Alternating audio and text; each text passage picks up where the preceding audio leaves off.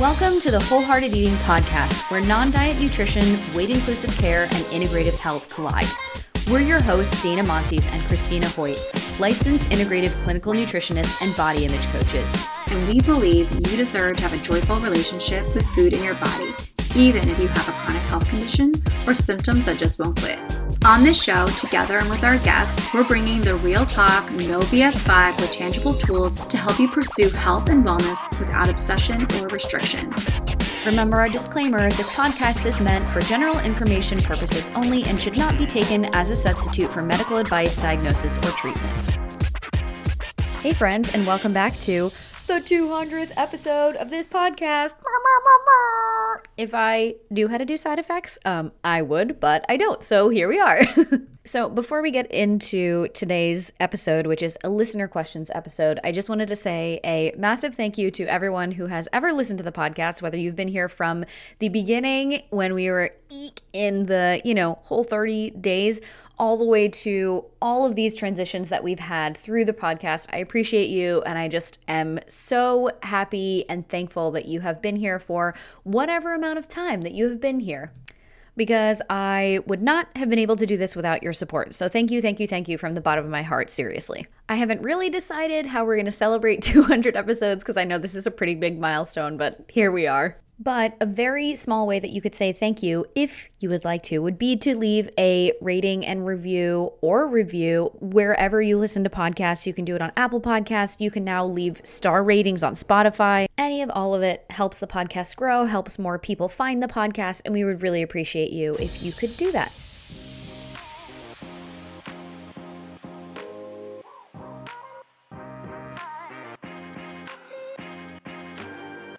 Today we have a different kind of episode that I haven't done in a very long time. We're going to do a listener questions episode today, and we're going to be going over things like how to talk to specialist doctors when all they want to talk to you about is weight loss to fix all your problems, and gentle nutrition and creating your nourishing plate.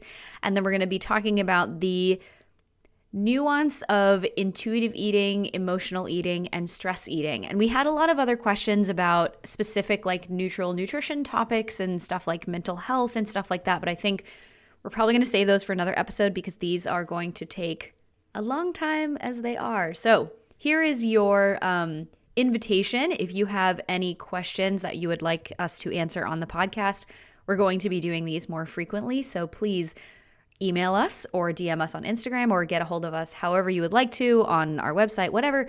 We will be doing more of these in the future, and we love answering your questions because this podcast is for you all. So we would love to cater to your needs. Sometimes we would read the names of these questions, but most of these came from people who are our clients. So we're going to keep their confidentiality and anonymity. So if you would like us to read your name out, you are welcome to tell us to, but otherwise we will not assume that you want your name read out on the podcast. Anyway, so the first question is, something I'm dealing with right now is how to talk to specialist doctors like orthopedics about pains or injuries without the doctor resorting to, well, if you just lost weight as the solution for every problem. I feel like they blame weight for every issue. Or could you talk about even how to find specialist doctors that are size inclusive? Yes.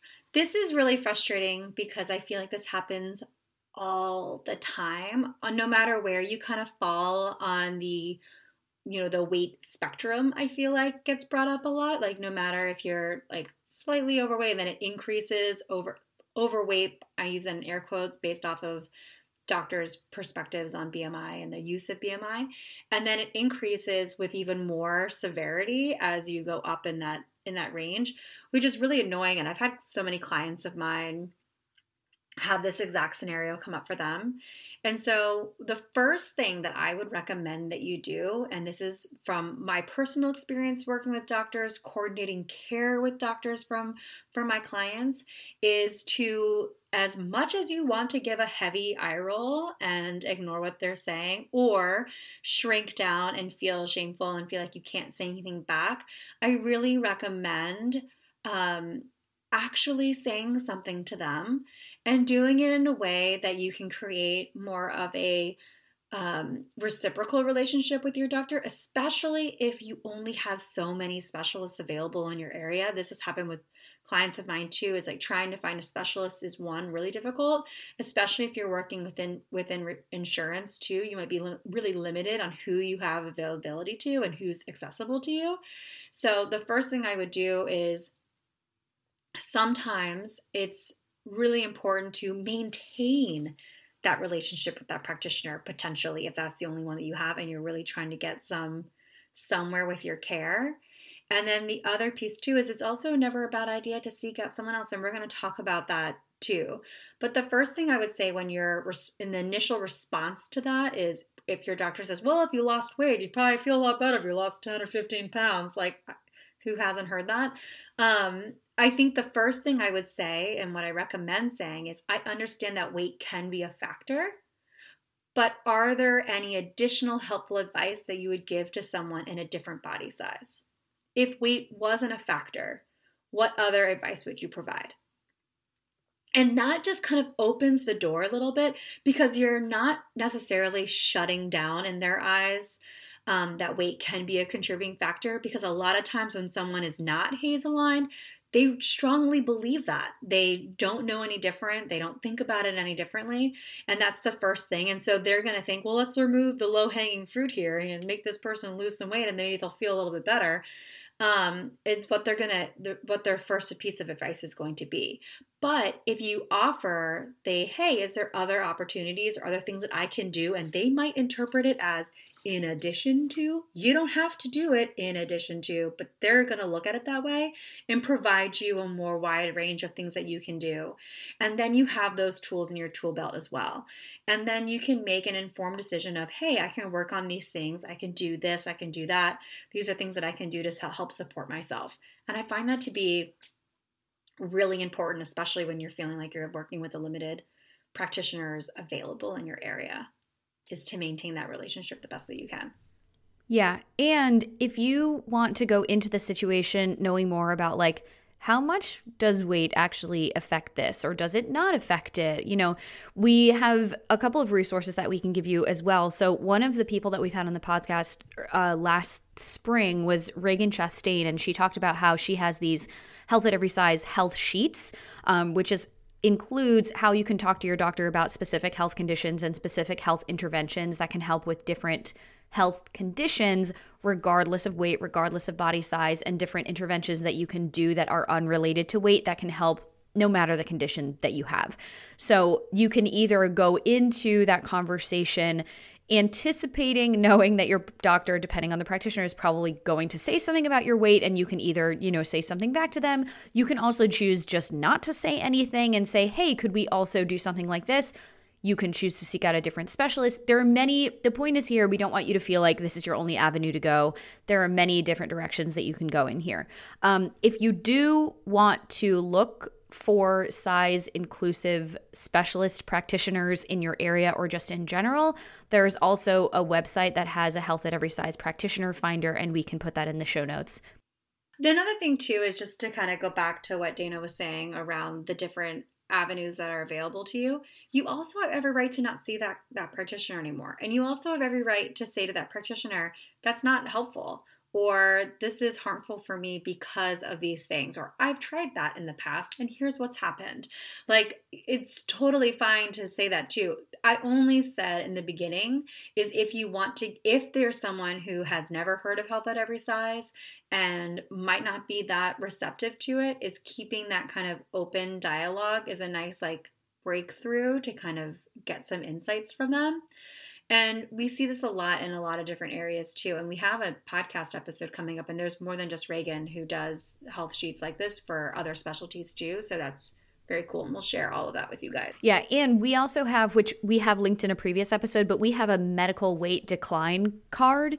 If you want to go into, for example, if you're going for your annual physical, we have something that says, unless it is medically necessary for me to be weighed, please either don't include it in my chart or don't weigh me, or I prefer to be blind weighed and please just don't tell me. So there's that option as well. The next question. I want to add gentle nutrition, but I'm so lost after years of dieting. I gained weight in the process, and though I feel good most of the time, weight gain has been a struggle for me. Of course, I want to lose some, but for the first time in my life, I'm not focusing on losing the weight, but finding a way to incorporate gentle nutrition in a sustainable way without giving up my cultural foods. Love this question. I bet a lot of us can relate to this question. So, first of all, this is something that I want to acknowledge because I think there's a lot of a lot of kind of exclusionary rhetoric in the anti-diet community of if you want to lose weight, you don't belong here. We do not subscribe to that idea here. If you want to lose weight, we understand, and we're never going to turn you away as a client or as a listener to this podcast or something. Of course you want to lose weight. We've been told our entire lives that losing weight is the cure to everything. So it makes sense that you would feel that way, right? So going on to the actual answer to the question here is first, gentle nutrition will always include your cultural foods. Always will include your cultural foods. If you are going to a practitioner or you're seeing any resource that's like, good nutrition doesn't include your cultural foods, that sounds like some white supremacy shit out here, right? And we do not subscribe to that either, obviously. So it's really important that when we think about gentle nutrition in, the intuitive eating sense of the word, the first principle of intuitive eating is to ditch the diet mentality, right? So one of the things to think about here is the first thing that I thought of, aside from gentle nutrition will always include your cultural foods here, is when this person said, I want to add in gentle nutrition, but I'm so lost of years of dieting or after years of dieting. To me, the first thing that comes up is we are so used to listening to these external rules and food shoulds of how we should be eating as dictated by outside sources because we've been taught not to trust our bodies, that we don't know what gentle nutrition looks like for us. That might include your cultural foods, that might include the foods that you're craving, because we don't know how to listen to our bodies anymore because we're so tuned in to what should I be eating? What is my list of yes and no foods for my health condition, from this doctor, from this diet, from all of these different things that we've done in the past that have told us how we should and shouldn't be eating. So of course you're having trouble figuring out how to eat for yourself, listening to your internal cues, because if we have so many of these external cues, it's impossible to listen to what's going on the inside because you don't know how to do that. You've been taught to mistrust your body because we've been taught if you listen to your body's signals, you're going to gain weight. If you listen to your body's signals, you're going to be out of control. You're going to have no willpower. You're going to be giving into emotional eating and your cravings and your stress eating and everything. And God, that's the worst thing that could possibly ever happen to you. So this is why we learn to rely on these external rules on the yes-no foods list, because if we're being good, we think we're living within our values of health. If we listen to our bodies, we think we're not being good and we're giving into all these things that are bad. So the first thing to think about is when we're thinking about including gentle nutrition from an add-in approach, not an exclusionary all or nothing approach, the first thing we want you to think about here is, what do you feel like is missing in your daily intake, your weekly intake, in your food plan in general? Do you feel like there are things that are missing that you're craving or desiring, right? When we're thinking of, it's January right now, are there things around food that you would like to be more intentional around, right? Would you like to eat more of a specific food group or a specific food that you've never tried before, trying new recipes, anything like that, right? What behaviors do you want to incorporate more of? And then thinking about, what is the barrier that's getting in the way of me allowing myself to do that, or me having the resources to do that, right? So there's kind of a lot of different factors here. And one thing that we would recommend you doing, here's an action step for you, right, is thinking about writing down your phone, piece of paper, whatever it is. This is an exercise that we do with our clients and in our group programs frequently, is making a list of where are all of the food paralysis decision-making rules that you have floating around in your head every time you're trying to decide on what to eat. What are the rules floating around in your head? Where are they coming from? Is it old diets that you've done? Is it, I shouldn't be eating this food because I have this condition, or this food gives me symptoms? Or is it old food like, I feel like I shouldn't be eating after 7 p.m., or I shouldn't be eating too many carbs, or I shouldn't be eating this? write all of that down, and then you'll have a visual example of, well, no wonder I'm having trouble incorporating gentle nutrition, because every time I go to make a decision about food or just what to eat for breakfast, all of these rules and shoulds are just like stabbing me in the head. And then we're just like, well, I'm either just not going to eat anything, or I'm just going to whatever. I'm just going to eat this and it doesn't matter. And then we become very confused. And thus the question comes up this way. Yeah, exactly. And another thing too that I was thinking about, like when I first read this too, is I want to add gentle nutrition. What does gentle nutrition mean to you? And why do you feel like it's missing? I think that's another question too that comes up as well, is what is gentle nutrition? Why do you feel like it's missing? And why do you think it's something that you need to be incorporating?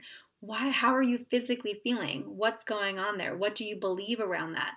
And again, that goes back to the action step that Dana mentioned around what are your food shoulds and where are they coming from? Like, where are they coming from? Where am I believing about this? And it might be incorporated in gentle nutrition. You might realize that you're doing more gentle nutrition than you actually think that you are. And a lot of the stuff that you have going on are more shame-based around, maybe I'm supposed to be giving up my cultural foods. Maybe my cultural foods aren't gentle nutrition. I need to be doing other things. Maybe that's not the case at all. Maybe everything that you're doing is totally fine and you're already practicing gentle nutrition. So I think those are some things to think about too, and to think about where you're kind of coming from in that, and to consider, what do I believe gentle nutrition is, and how do I want that incorporated into my life? And then if you're saying to yourself, if your questions are, here are the things that I feel like are missing that I'd like to have more of. Here's a behavior that I'd like to incorporate more. Choose one, start there, and slowly add it in. That's how you're going to incorporate gentle nutrition, whatever gentle nutrition means to you. We like to use the term intentional because you can create intention. Something about gentle nutrition sometimes sounds a little bit too like there's an expectation that maybe something's missing, and it might not be. And I think that's something to consider too. And you can always create intentional choice in how you're approaching foods that you're eating every day and the foods that you're including on your plate. And we also like the term neutral nutrition, right?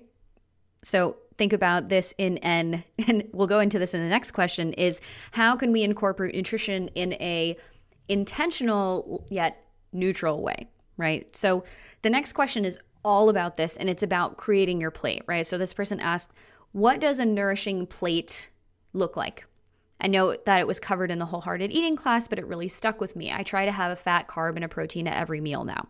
So what this person is talking about is in our wholehearted eating program, one of the tools that we teach is called Build Your Nourishing Plate. And we do this with our clients as well. And this is, as a disclaimer, an advanced recovery tool. So first, Christina, go into what that means. If you are recovering from an eating disorder or you're actively having an eating disorder, this part is not for you. Fast forward, save it for later, bookmark it for another day when you're further along in your recovery. When I say advanced recovery tool, that means that you've worked on your eating disorder behaviors, you have a support team around you, you're already working with a nutritionist, you have a therapist, you've maybe done inpatient, and you've kind of come a long way in your relationship with food and your body already.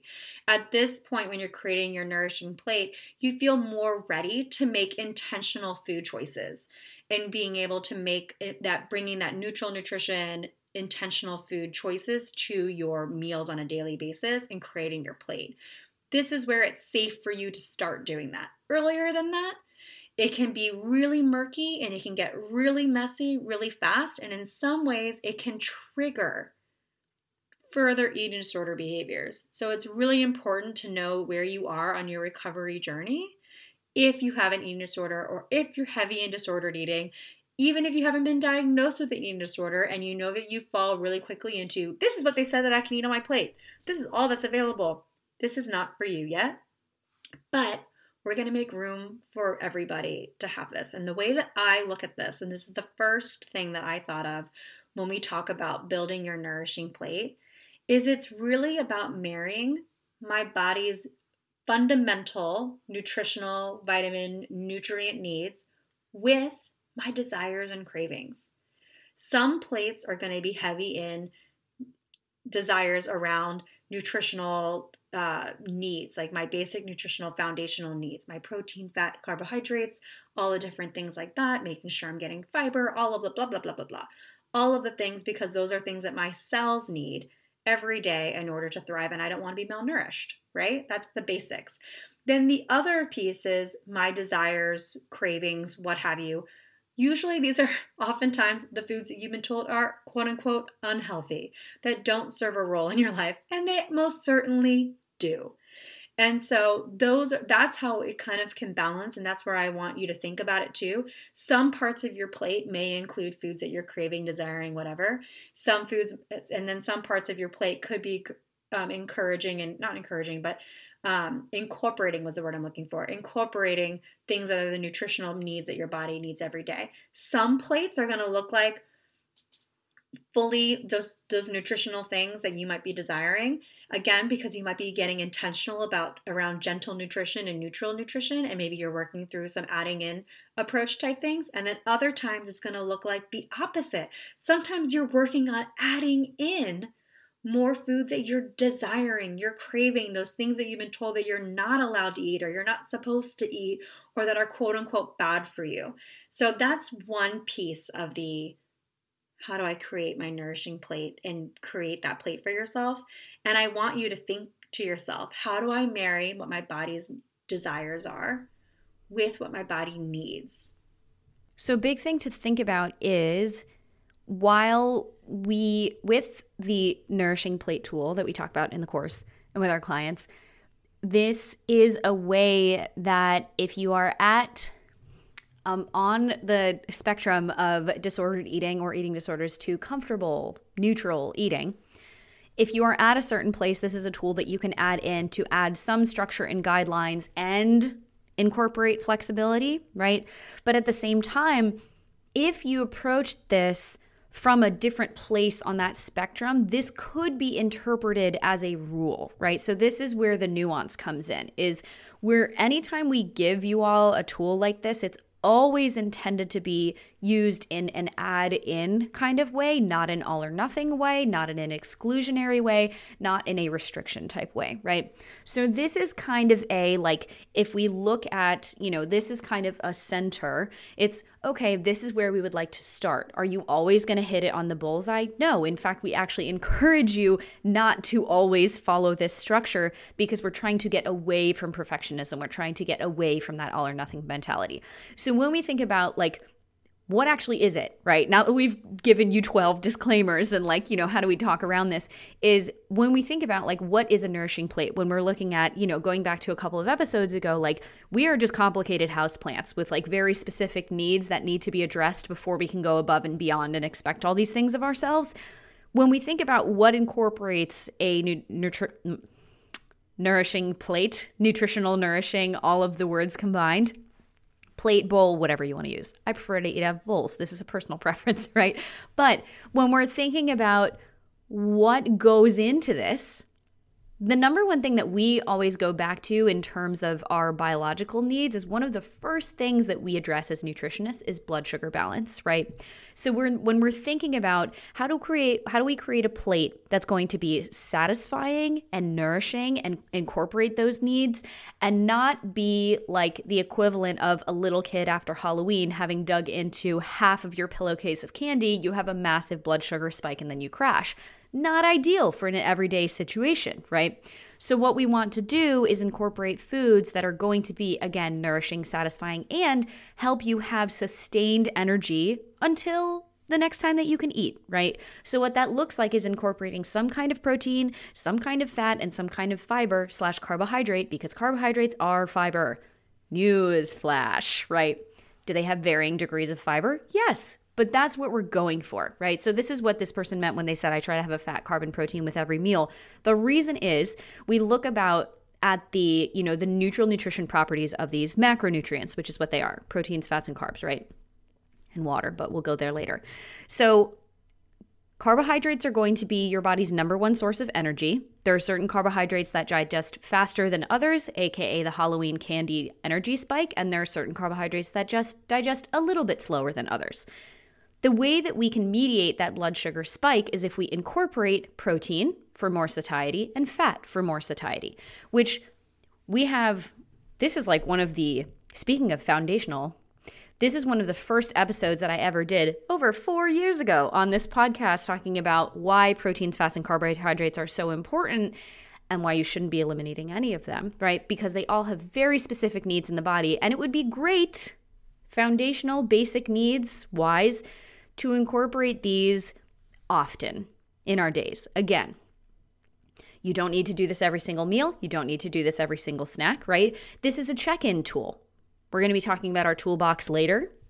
But if you think about, here's an assessment, right? If I eat breakfast and I think it's pretty balanced, satisfying, whatever you're going for there, and you're hungry 30 minutes later, 1, probably didn't eat enough. 2, think about, okay, I don't really want to be hungry 30 minutes after I had breakfast because I'm trying to work, I'm trying to do all these things and stuff. So that's a check-in tool. It's not I failed breakfast. It's okay, next time, let me try and add something else in. Think back to these basic neutral nutrition principles, right? Did I have some protein? Did I have some fat in there? Did I have some carbohydrates?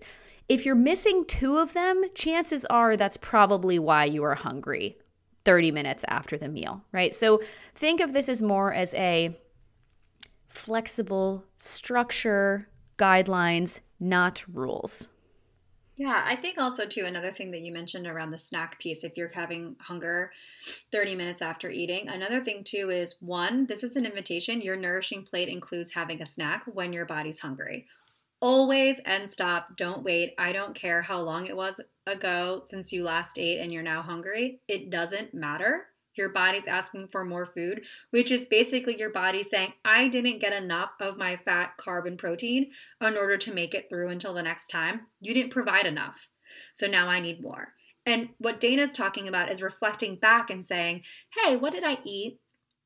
Did I meet this thing? Maybe I just didn't have enough of it. Maybe I had enough fat. I had the mixture of fat, carbs, and proteins available, but it wasn't a large enough meal and my body requires more now. That's how you're going to gauge your nourishing plate.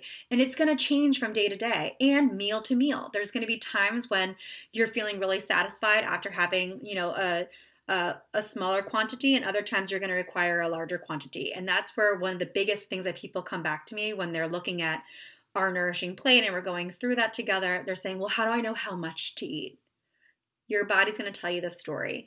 And at first, if you have a history of restriction, your body is going to require a lot more than you think. And we'll link to a podcast episode where we talk about this a lot around the perception around overeating. So I think that's also really important too. And I think it's equally as important to remember when you're doing this that not every meal is going to look the same and it's going to be different each time, and to think about looking back from what Dana was talking about around that energy roller coaster that you might be having. If you feel like you're falling into slumps a lot, this is where we need to play around with our fat, carb, and protein intake, and that's just, again, that's a signal from your body saying, hey, I need something. Can you help interpret it? And it's trying to give you signals to let you know. And if you need help interpreting it, this is a wonderful opportunity for you to work with someone who's going to help you. If you're starting to implement this and you're running into a lot of fatigue, a lot of energy roller coasters, and you're having a hard time finding that balance for yourself, it can be really helpful to have someone take a look at it and say, hey, you know what? Your body might require a little bit of this, or your body might require a little bit of that, but your body's going to be telling you along the way. So the more that you can, going back to the gentle nutrition question from before, the more you can turn out those external things, those external shoulds, and unpack those things, the more readily available you're going to be able to interpret your internal voice that your body's asking for and what it's needing every day. And it's going to be a lot easier to implement creating your nourishing plate, which is why this is an advanced recovery tool.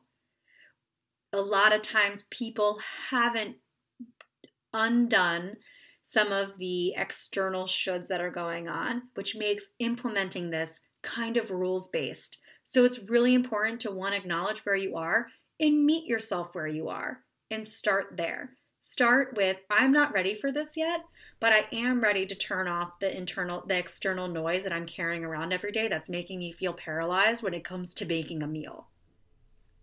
Yes. I want to say one more thing about the energy spikes and dips and everything like that is that one, food can't fix everything, right? Let's just remember this.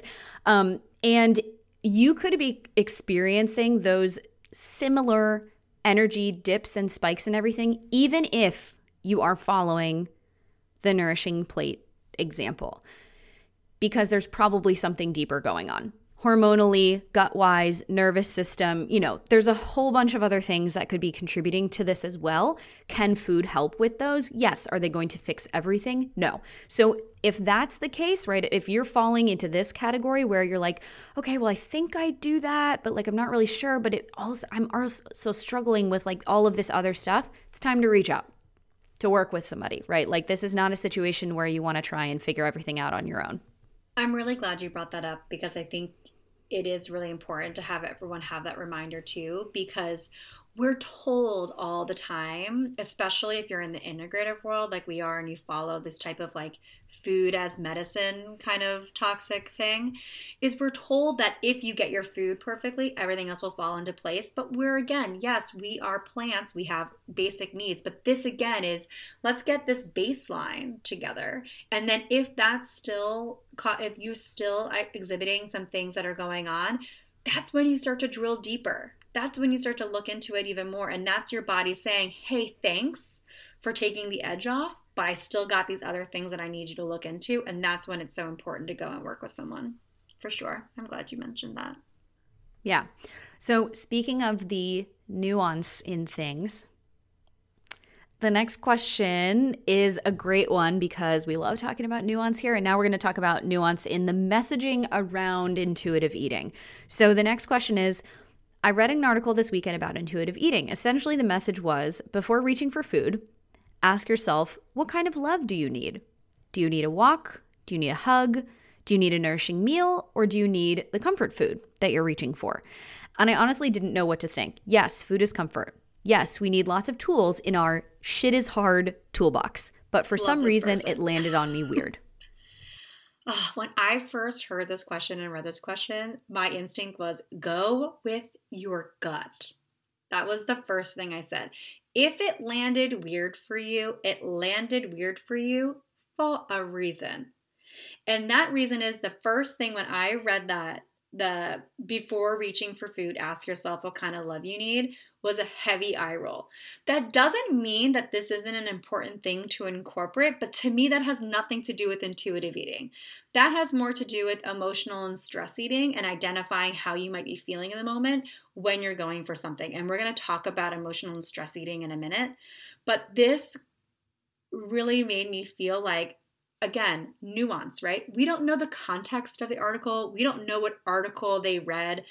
And we can't know what mindset they're coming from, but I do get some real potential vibes of intuitive eating for quote unquote weight loss, which are contrary to each other, do not equal out, are not the same. If you're reading someone who's saying like, oh, I follow intuitive eating and I promise weight loss, run, don't walk, run in the other direction. So, that's my first initial response to it, was trust your gut. And I think this can be kind of frustrating. So you might be thinking to yourself, so then what does this mean? What am I supposed to do? And how do I handle this? And how do I start intuitively eating? And I think one thing that I don't like about this is I like that it says, do you need the comfort food? But I also feel like it kind of makes a little shame around the comfort food because that's the last thing that's offered. And it's kind of like, quote unquote, thinking of it as a last resort. And that is what makes me feel like that's kind of bothersome for me. One thing that I like to think about when I think of intuitive eating, if I'm one desiring food, the first thing you should be asking yourself is, am I hungry? Not do I love myself? It's am I hungry? And then the next question is, how long ago was it that I ate something? If those questions are yes, and it's been a while, then need no further than to go and get something to eat. Period. And stop. That is intuitive eating. Intuitive eating is not saying, what kind of love do I need? Do I need to go for a walk instead? That's stress management to me. That's stress management, not eating management. Eating management is, do I feel hunger cues? No. When's the last time I ate? 10 minutes ago. Maybe I'm cool. Maybe I do need to go for a walk. Maybe I'm not satisfied. Maybe I am having a lot of emotion right now and I want some comfort food, so I'm going to grab some. Or maybe it's I can go about my day now and I'll wait until I'm hungry again. If you're not hearing your hunger cues and your answer is, am I hungry right now? And the answer is, I don't know. And then the next question is, when's the last time I ate something? And you can say, hours ago. Then, full stop, go eat something. And I think it's interesting because now we don't know where this came from.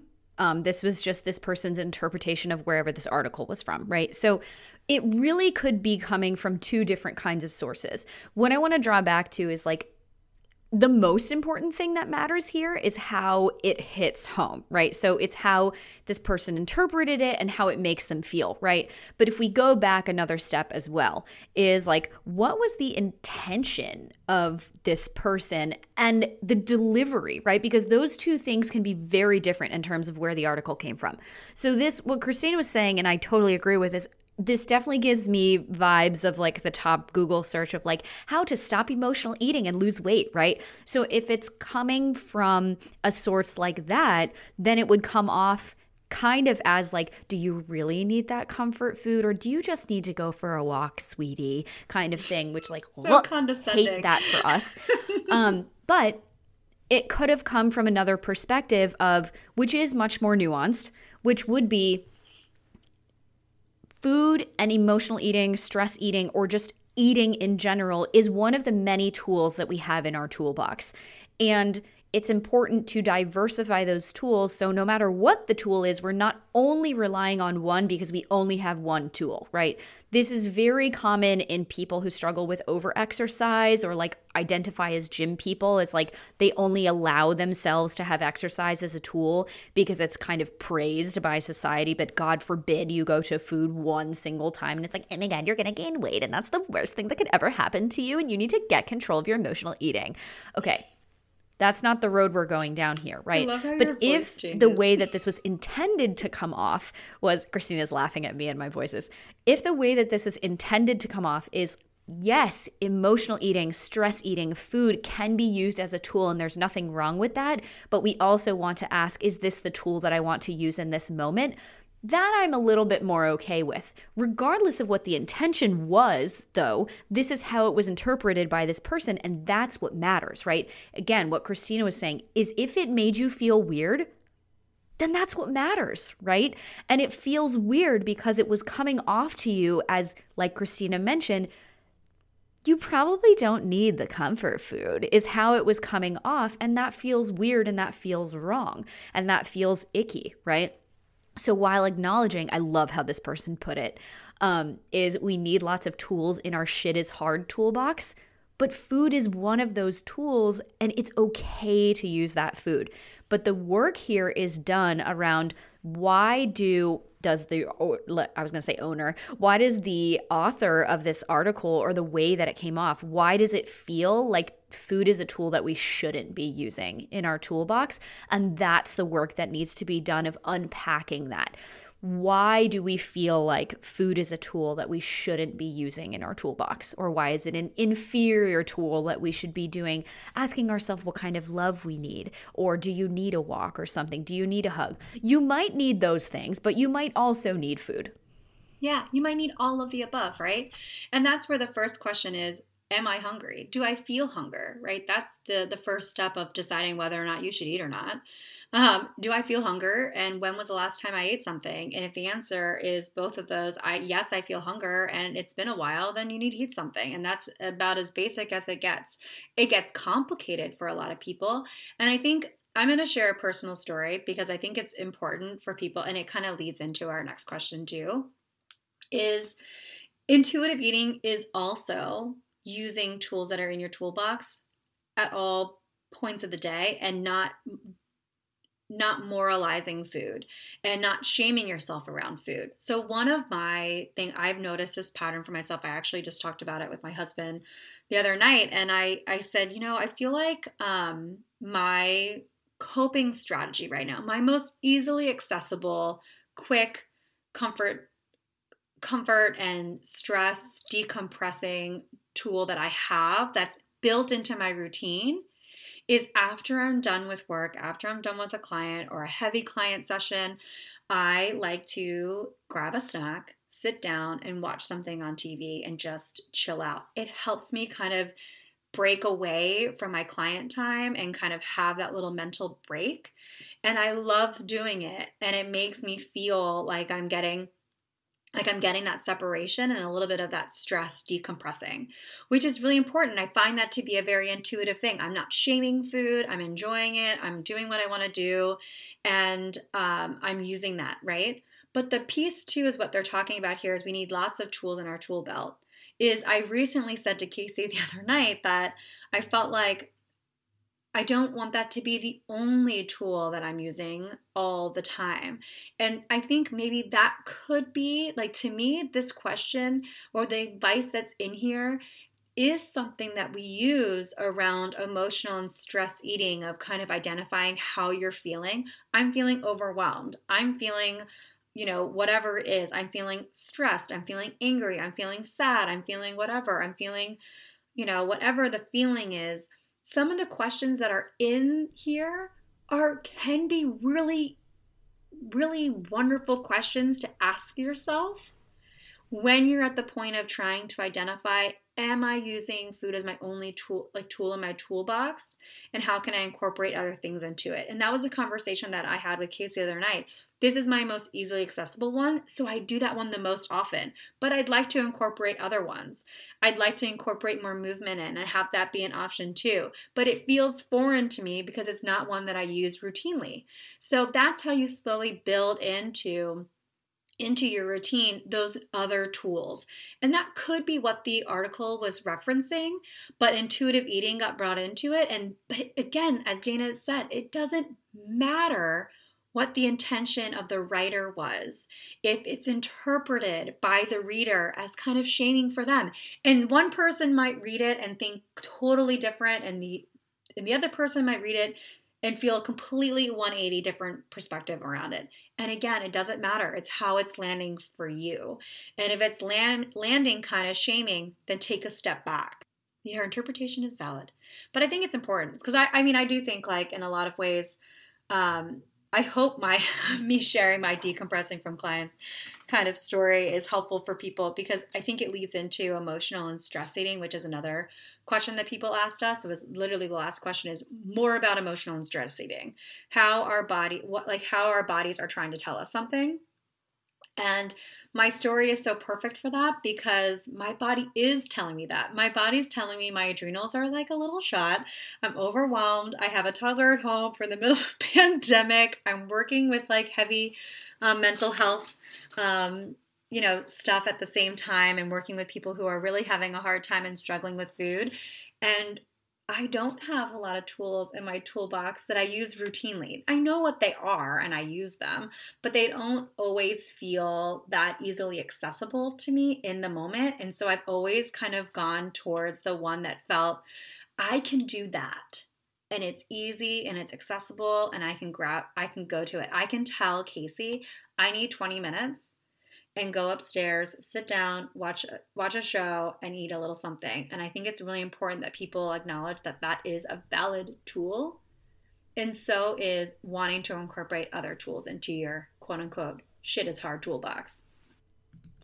Good thing your business partner and podcast co-host is a practitioner who specializes in adrenal fatigue and the nervous system.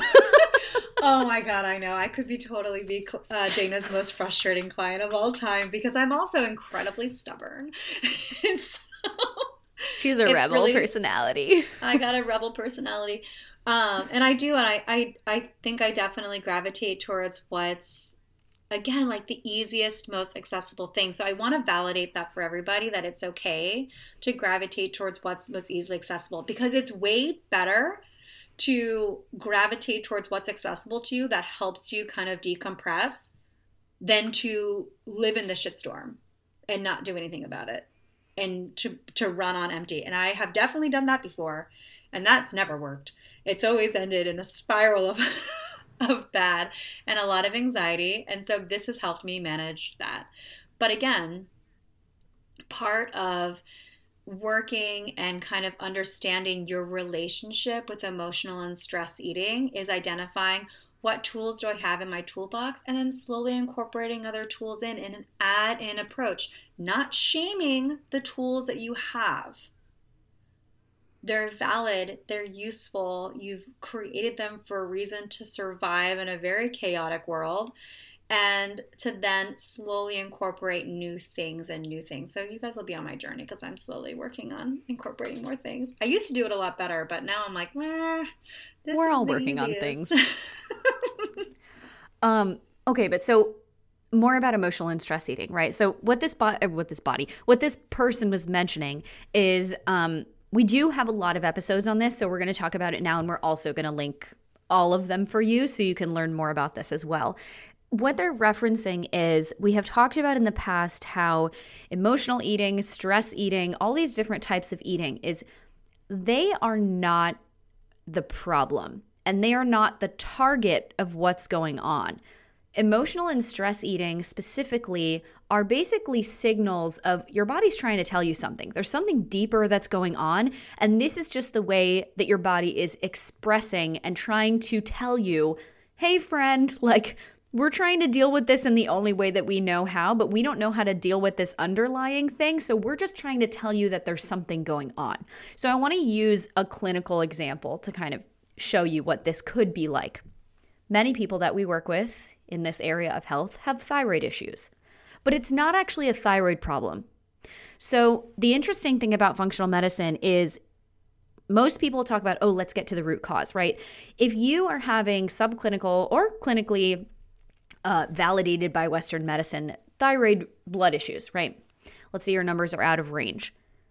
Unless it's something like the autoimmune disease Hashimoto's, or it is genetic hypo or hyperthyroidism, it's not actually a problem that originated in the thyroid itself.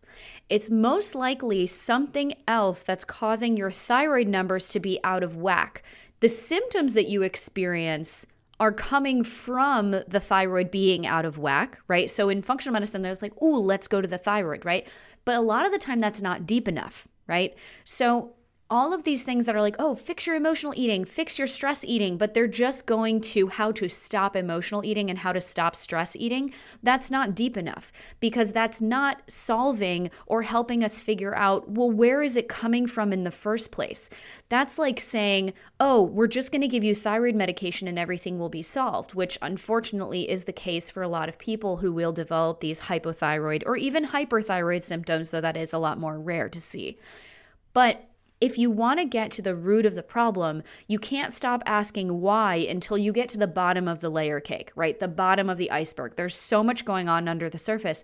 And so it's kind of like being a little kid when you have a toddler who's like, why, right? And they keep asking, where is this coming from? And as much you just want to be like, just because, or like, because I said so, and just scratch the surface there or go 1 or 2 layers deep, here's encouragement to say, this isn't the problem, right? Like this may not feel good, but this itself is not actually the problem that's causing the discomfort, right? So we want to go deeper and deeper. If we're using the clinical example, okay, well, when was the last time the thyroid was okay? What has changed since then? Because this isn't just something that pops up overnight, right? You don't just start emotional and stress eating one day and then you're fine and then it never happens again, right? If that's the case, there's probably not something deeper going on as much as someone who's experiencing this on a regular basis.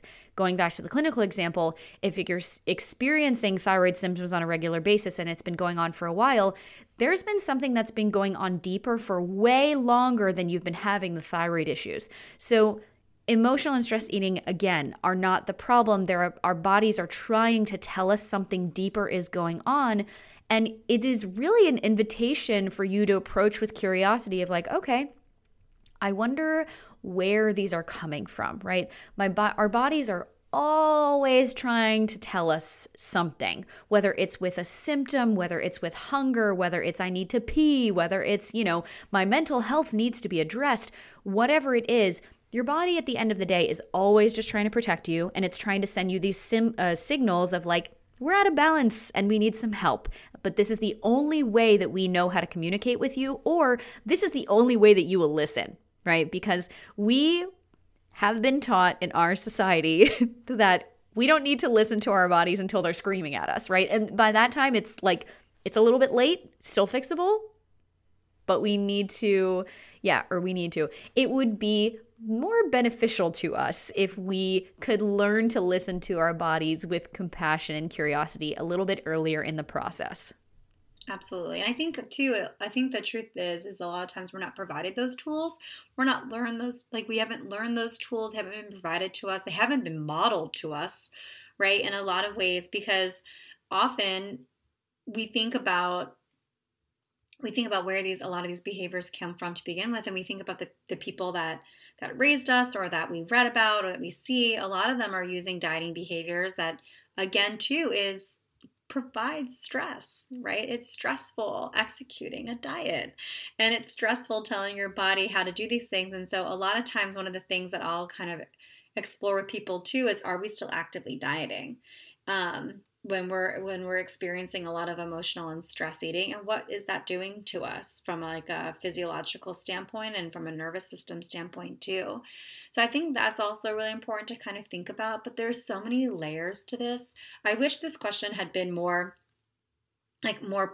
pointed so we can kind of dive into it, because it's hard to do a question on more about emotional and stress eating, because emotional and stress eating talk about nuanced, talk about complicated, multi-layered. Would you like a graduate level course? Because we can provide that as well, but not in a single episode of the podcast.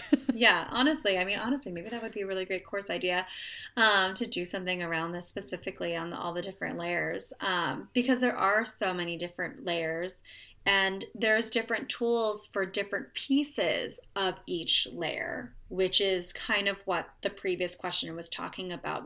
We need lots of tools in our shit is hard toolbox.